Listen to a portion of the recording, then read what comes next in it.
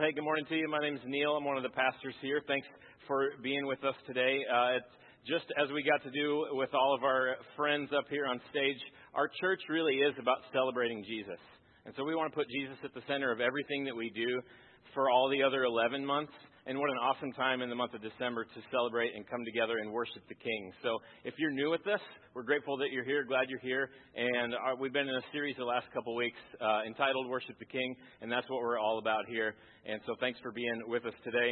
A handful of years ago, I had the opportunity to go to India, and I was able to speak at a couple of pastors' conferences there, and then I got to go far north in the country and go village to village with some of the area pastors. And so this is one of the leaders there, and this guy is just an incredible man. He goes 6 to 7 days a week, and he just repeatedly starts visiting these villages, people that are far from God, that don't know Him, and he's just regularly showing up and being with them. And he offers to pray for them. How can I serve you? All of those things. And as he prays and comes week after week and being with them in their villages, the Lord comes along and will draw people to Himself through answered prayer. And so here's three brothers here. The two guys on the left had recently come to faith when I was there, and this is their third brother. And they were praying for him. They said, "Hey, we're praying." They said right in front of him for this joker to come to Christ. So no, they were so excited. They were like middle school girls about getting their picture taken together, which was awesome. So it's amazing what the Lord is doing in different places all over the world. The next picture here is of a little girl, and just as we got to worship and sing songs in their language, I just loved the joy that she had on her face. It's a beautiful country, and you see that in this next slide here. Just an amazing place. And the hospitality of the people is tremendous. And the last picture here, when I figured, when am I going to have a chance to ride a water buffalo again in my life? So this one was there. I jumped on its back, and I felt pretty accomplished. And a little boy yelled from the back of the crowd in Hindi. He said, "He's no cowboy. That thing's almost dead." So speaking of humility, that was a moment for me. But as we boarded the train to go back hours to where we were going to be for the rest of our trip, I could not get that pastor out of my head and the humility that he has, and that he intentionally crosses over and puts himself out there to serve others and crosses into where they are to bring the love and good news of Jesus. And it's just a remarkable thing. And my prayer for you has been all week that the Lord would just cause you to be blown away by His love for you through the humility of His coming and in His life. And so that's been my prayer for you all week. And the title of the message today is The Astounding Humility of the Incarnation.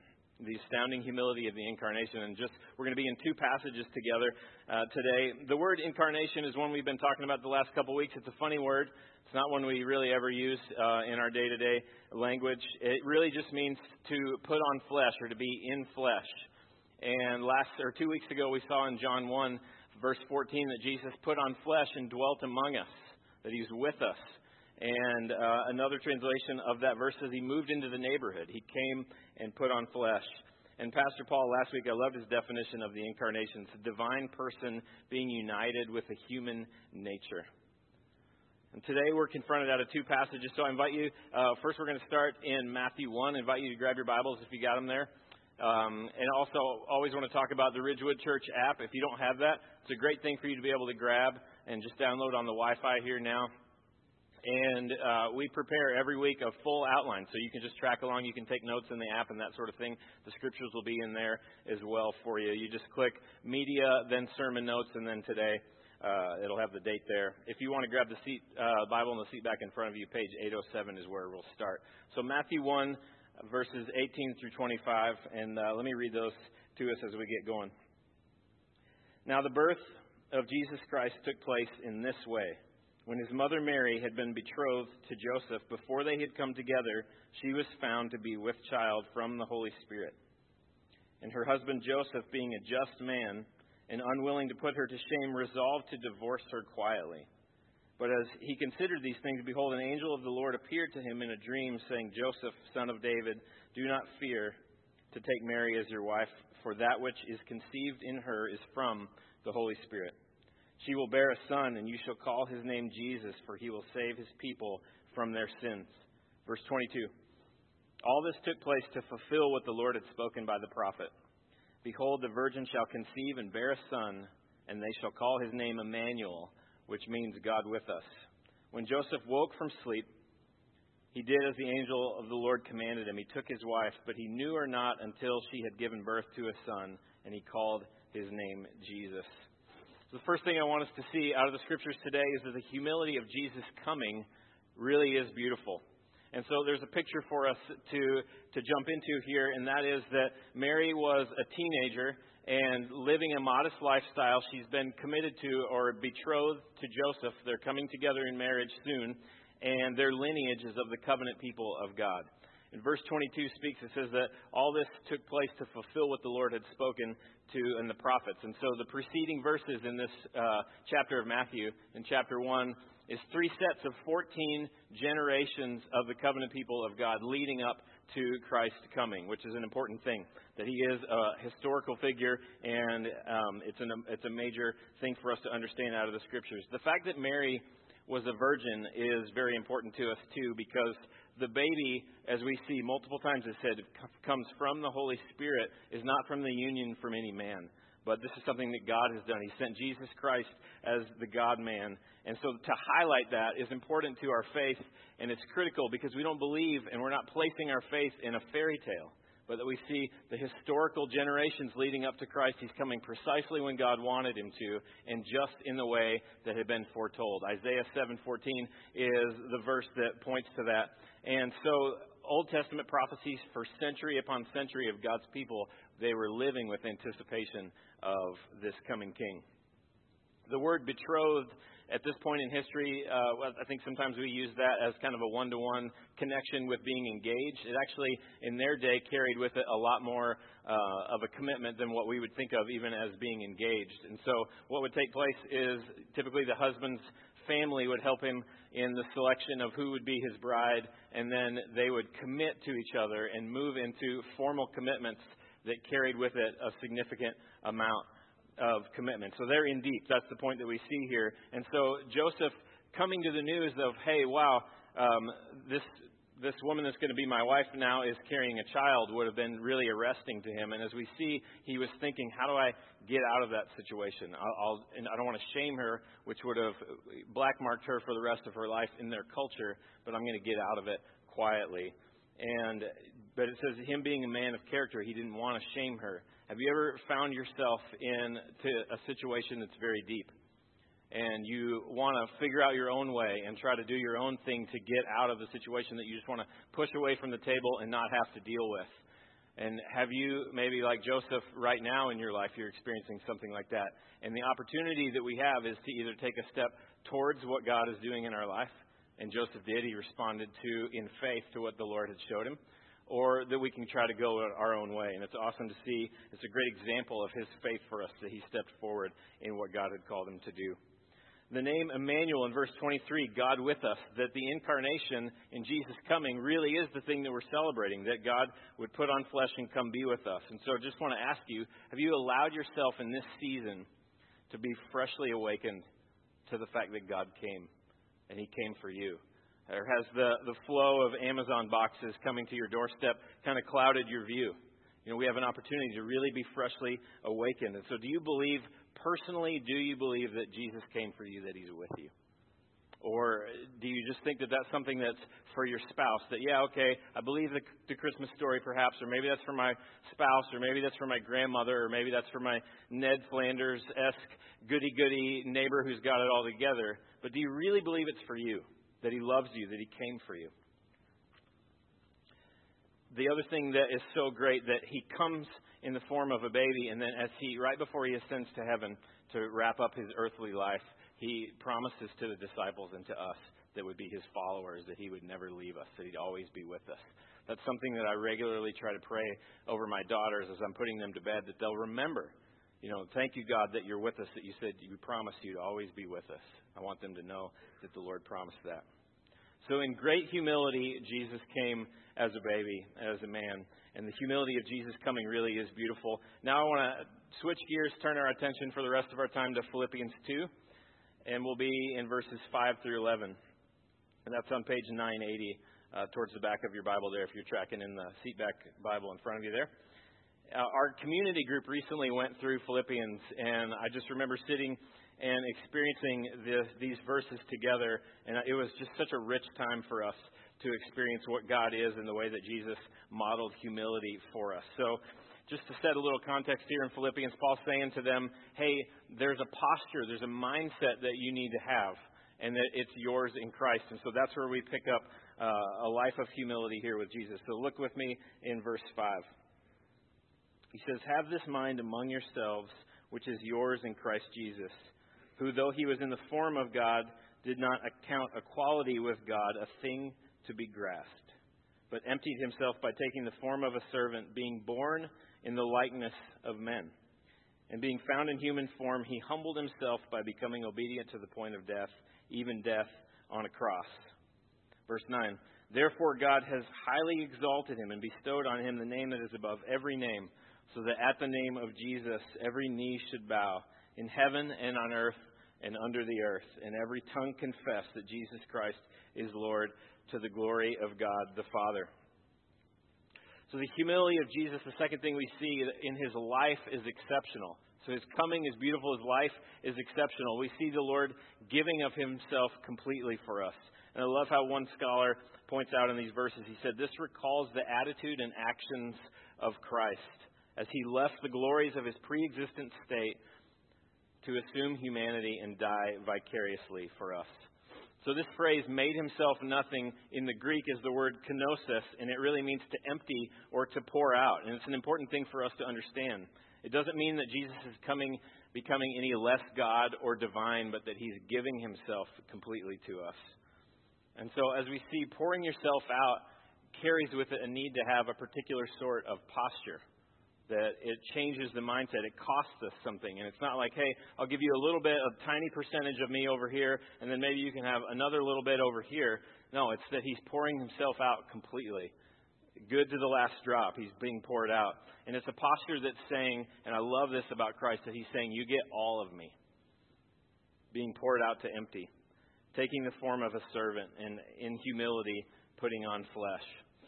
There's a saying that in Christian circles is frankly sometimes bothersome and annoying to me because it gets said so much, but in this particular situation is good, that people would say, you may be the only Jesus that someone ever sees. And sometimes I'm just like tired of hearing that. But in one sense it's really true, because Christ came to say, hey, this is what God looks like. He's demonstrating a life of humility towards us. And he's not a domineering leader. I didn't come to be a domineering leader, but a servant. And that was what's so confounding to his covenant people. They weren't expecting it to look like that, to feel like that, for him to come as a servant. But he's entering into their world. He's entering into our world in a humble way. If you remember the movie Mary Poppins, it starts off as a scene in George Banks' house, and the environment is very cold and stale, and it's all about rules. And he's struggling to understand how to relate to his wife and kids, and he really wants them all to just be like his coworkers down at the bank. And he just wants people to follow and be one way. Let's go this way, let's follow the rules. And so the whole attention of the movie for the rest of the time gets turned to Mary walking alongside him and helping him see that there's a better way, there's a different way.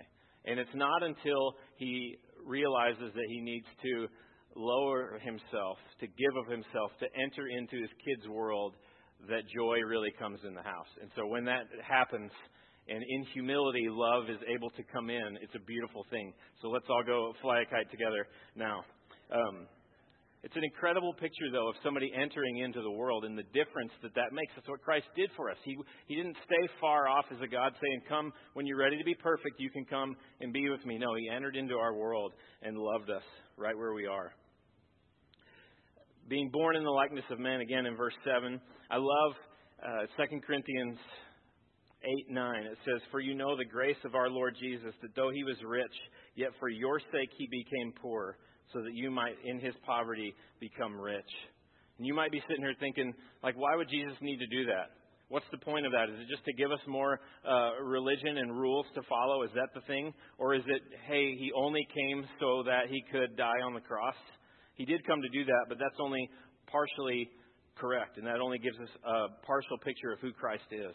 Have you ever thought that he came as an actual demonstration of humility to teach us how to live for God's glory? So in one sense, he's the prototype, that he went before us as our example and did what none of us could do. He measured up and lived a perfect life in the way that none of us could. So he's the prototype in that sense.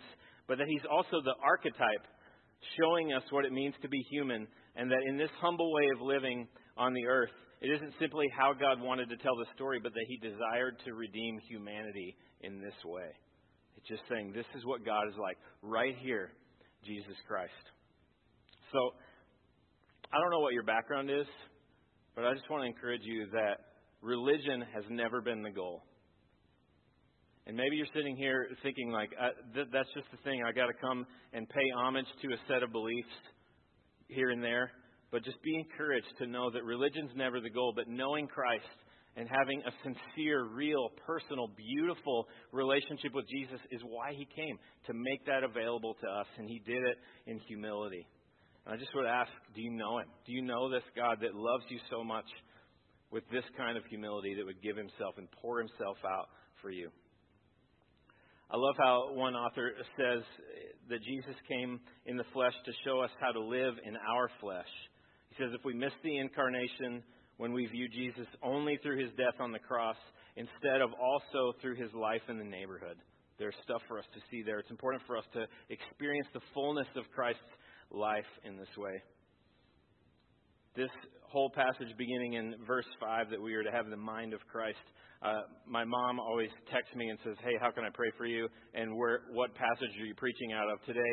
I told her this morning early, and she said, that was the last verse that your grandfather said to me when I got to see him. He was a pastor here in Minnesota for a lot of years and struggled with Parkinson's for a good 25 years. And the last time she saw him, he said, have this mind that is yours in Christ Jesus. And I just love that.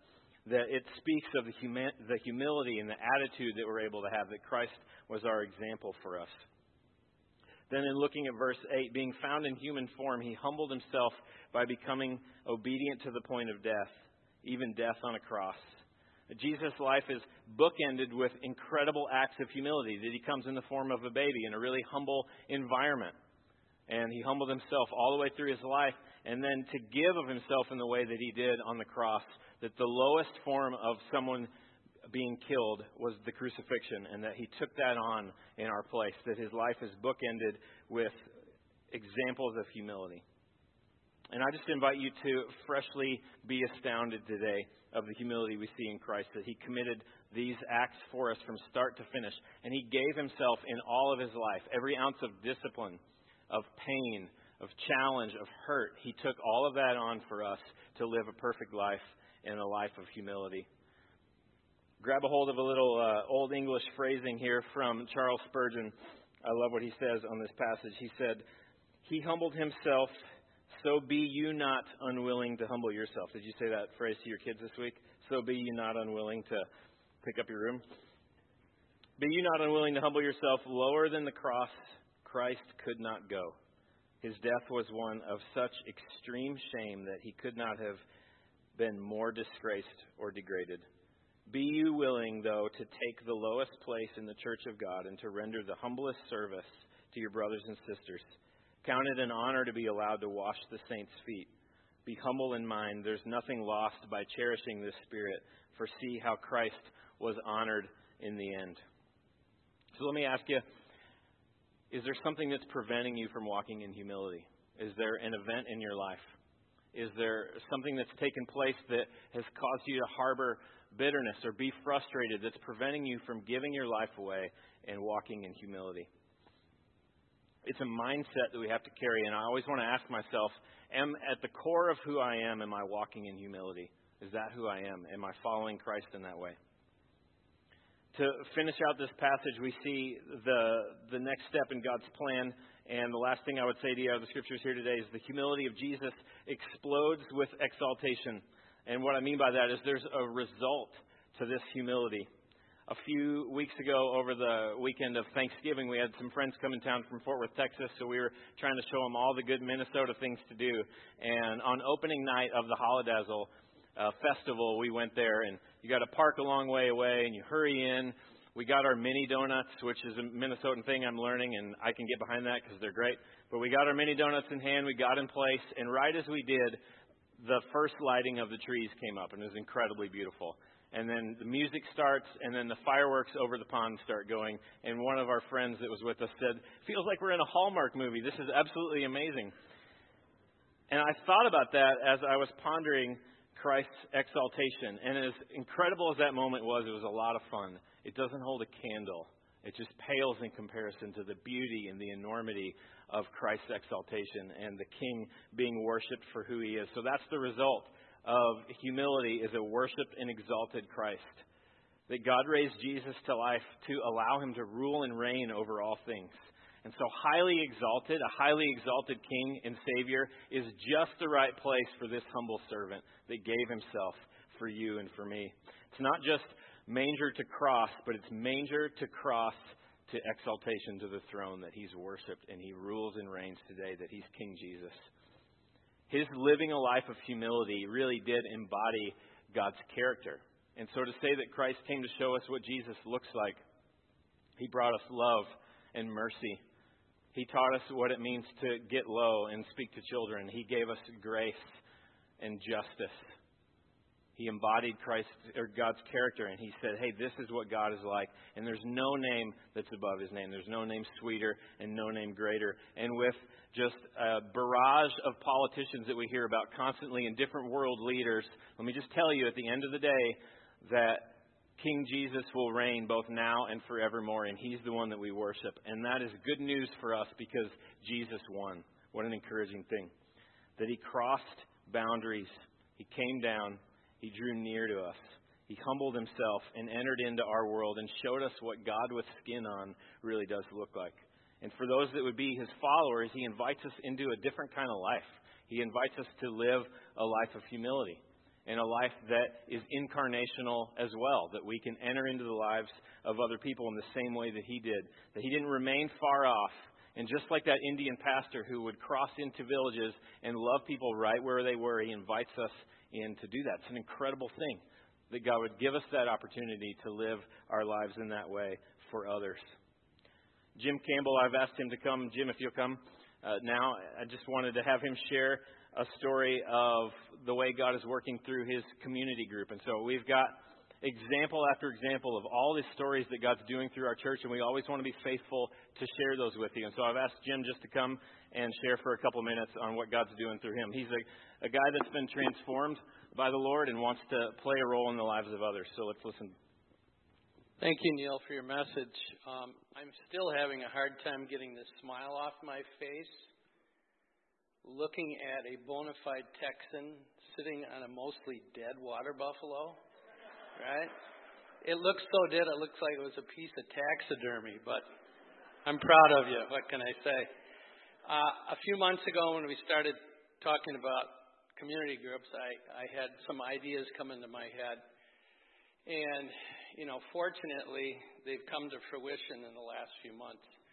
A group of men here, 4 of us, who are in recovery, and recovery to me means people that are from the addictive community, the community of alcoholics and addicts, decided to start a Bible study and have that be the forum for our community group. And,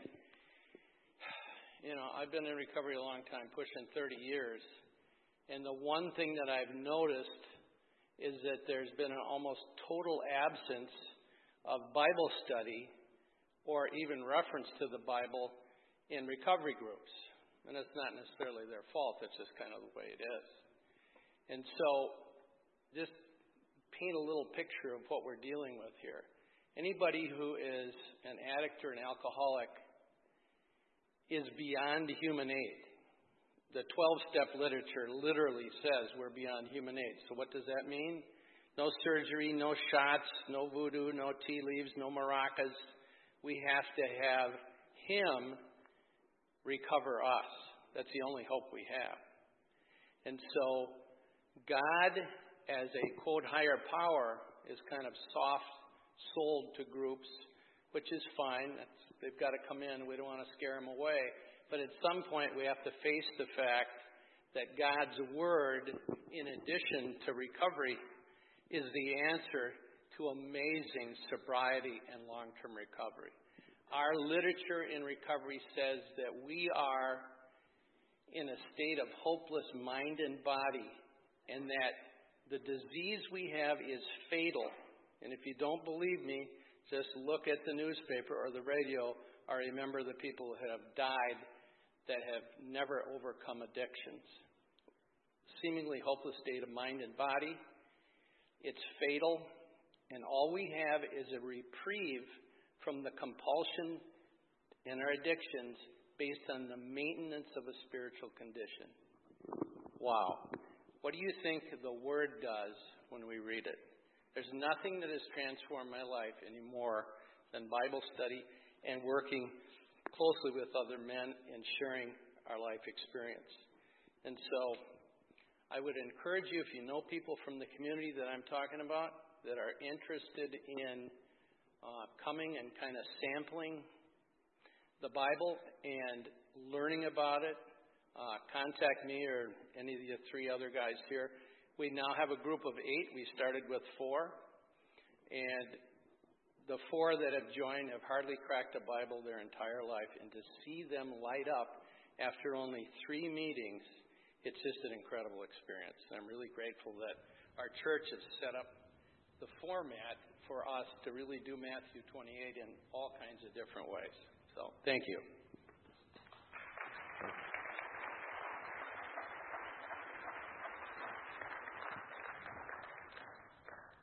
It's incredible when God allows us to be a part of the lives of other people. And I just, as we close today, just want to share 3 thoughts with you for you to consider when it comes to living the incarnational life yourself. And we celebrate the life that Christ has lived for us, and then we want to respond to that by living for Him. And so here's just a few things to consider, and maybe you would find yourself in one of these. If you only like being around people like you, then perhaps, or just submit to you that perhaps the only person you like to be around is yourself. And could that be true about you? And do you need to ask the Lord to give you a fuller perspective on your life? Some of us get so inward with the way we live our life. Could that be true about you? And just come to the Lord and say, can you give me a heart for others? That'd be the first thing. Second is, for many of us, we are more committed, far more committed to the cause than we would ever be to a community of believers. And is there something there that God would want to do to awaken your heart towards loving others and walking in community? And so what would taking a step closer to that look like for you? And lastly, perhaps you're in a place of always receiving. And like a friend of mine that came to me a few years ago and said, hey, I've gone to every Christian Bible study and event I can go to, and I have been reading every book possible. But what I've realized is I've turned into the Dead Sea. I've just been pouring in constantly, and I'm realizing that I'm going to start to become, and I sense in myself, self-righteous. And I'm starting to get toxic in ways in my attitude towards people because there's not a flow out of my life. And so maybe for you, that might be where you are, and you just need to ask the Lord to even have the courage to ask that question. Lord, give me the courage to even explore what other ways of me pouring myself out, just in the way that you did on my behalf, would look like in the lives of other people. And so be encouraged that in all of this, it's an opportunity. It's not a have to, that our perspective really is that it is a get to. And God has called us into something great and modeled it for us. And He went before us and will give us the strength right where we are to walk in these things as well. So I just invite you to bow your head. And let's just pray, and then we'll sit quietly for a minute. God, I'm keenly aware of the fact that in our own strength, we can't fix our problems. We can't love others better. We can't be the person that you've made us to be. We need the strength that the Spirit provides. And we follow in your example. We want to follow in the humility that you came and lived an incredible life of beauty, and that you also died for us, a substitutionary death in our place. And now you reign eternally, and that you conquered sin and made a way for us to relate to you. And so thank you for that. We celebrate you, and we really do worship the King in this season of time. So So let's just sit quietly before the Lord, consider what He might be saying to you for a minute or two, and then we'll continue in worship.